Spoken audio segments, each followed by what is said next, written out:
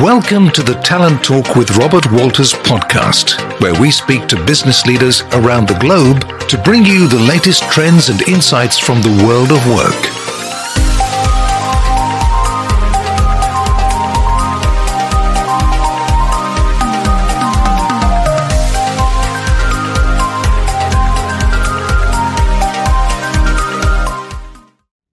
Benvenuti e benvenute al podcast di Robert Walters Group Italia. Io sono Davide Maccagni e in occasione della Giornata Internazionale della Donna abbiamo pensato di intervistare una donna, una grande professionista e soprattutto un'amica, che giorno dopo giorno sta contribuendo alla crescita di questa azienda. Quindi oggi ci accompagna qui con noi Cristina Napoletano, Associate Director di Robert Walters Italia. Benvenuta Cristina.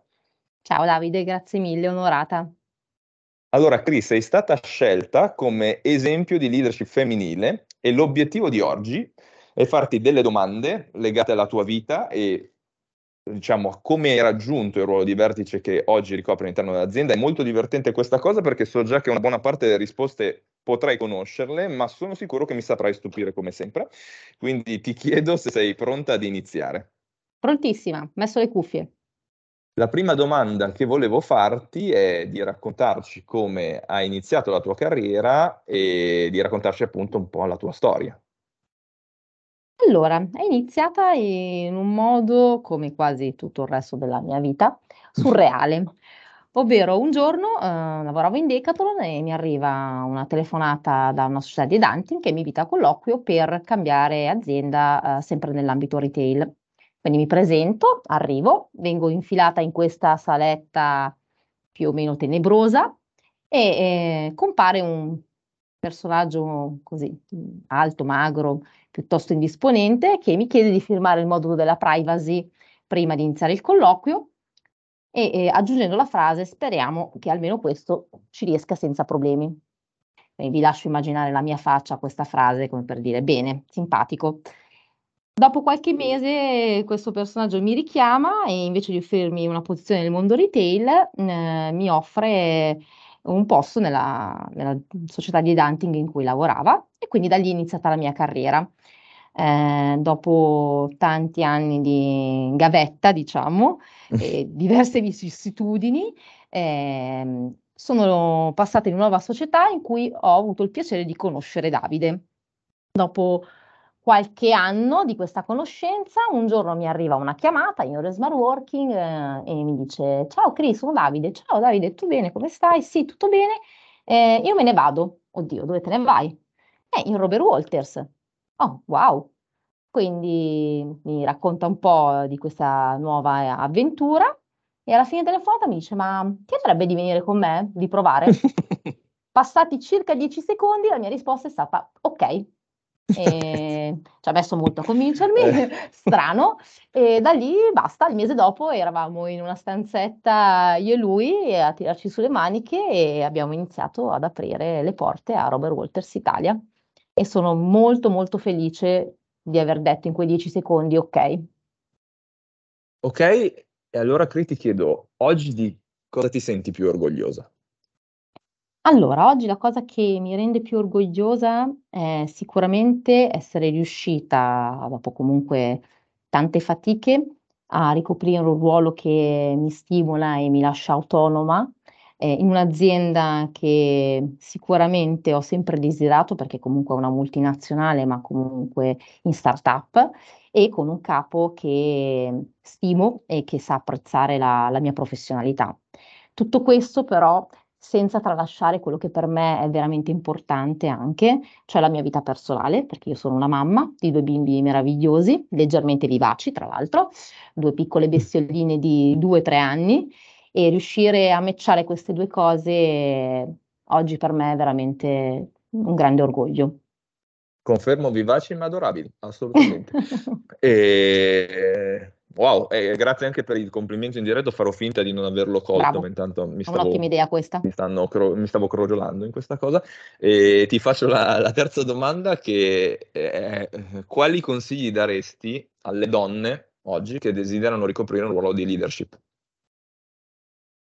Io credo che il consiglio migliore oggi possa essere di non avere paura, non avere paura di sbagliare, non aver paura di osare, di innovare, non aver paura di non farcela. E credo che sì, il coraggio personale e manageriale sia una delle doti che bisogna saper avere se si vuole avere un ruolo di leadership. Assolutamente d'accordo con te. E sfrutto questa risposta per poi farti la prossima domanda che riguarda, diciamo, una sfera un po' più idealistica, ma che è sempre importante, soprattutto se partiamo dall'avere coraggio, ovvero tra i tanti sogni che avrai avuto durante il tuo percorso, quello che hai ad oggi, uno dei vari, perché credo che siano più di uno, però un sogno che ad oggi hai. Ho paura della risposta. Allora, potrei sicuramente dire un sacco di cose intelligenti, ma forse ne dirò una che ogni tanto penso così, col sorriso, e cioè l'essere ricca. Vorrei diventare ricca, se ci penso bene, mi risolverebbe un Mi, sacco mi di piace un sacco. situazioni. Sì, sì, sì, sì, sì, sì, sì, in Poi ci sono effetti. varie sfere di ricchezza e le vorrei cogliere tutte, però sicuramente ricca. Sì, sì, diciamo non soltanto quella meramente economica, però No, la certo, ricchezza si assolutamente. porta dietro sicuramente l'economia e tante altre cose. No, no, assolutamente è una risposta su cui tra l'altro mi trovo anche abbastanza allineato. E l'ultima domanda che è particolarmente fantasiosa, di cui vado molto orgoglioso, è se fossi un personaggio dei cartoni animati, chi saresti? Allora, sicuramente è un cartone magari un po' troppo vintage per molti, ma Kenshiro direi che potrebbe rappresentare appieno il mio essere. È sicuramente, intanto, anni 80, quindi direi che a livello temporale ci siamo. Sicuramente personaggio dalla grande forza non solo fisica, ma anche mentale e spirituale. E poi sicuramente un personaggio che ha saputo essere assolutamente resiliente. E credo che questo caratterizzi un po' tutto il mio percorso di vita, sia professionale in primis che personale.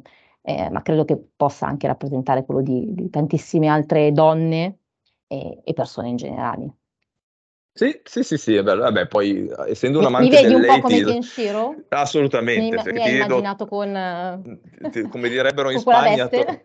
sì, sì, sì, in Spagna, come direbbero in Spagna, totalmente come Kenshiro. Sì, sì, sì, sì, no, credo che sia un personaggio parecchio rappresentativo che apprezzo a mia volta paragonato, diciamo, e accostato a te, perché in effetti poi ricalca molto bene le caratteristiche che hai detto e in generale poi è effettivamente è anche quel vintage che adesso difficilmente si ritrova, no? E quindi poi sa esprimere quella serie di scala valoriale che oggi è un pochettino più difficile ritrovare all'interno dei cartoni animati, anche perché credo che ormai siano un po' meno di uso e costume comune, soprattutto negli anime. Quindi no, sono molto d'accordo.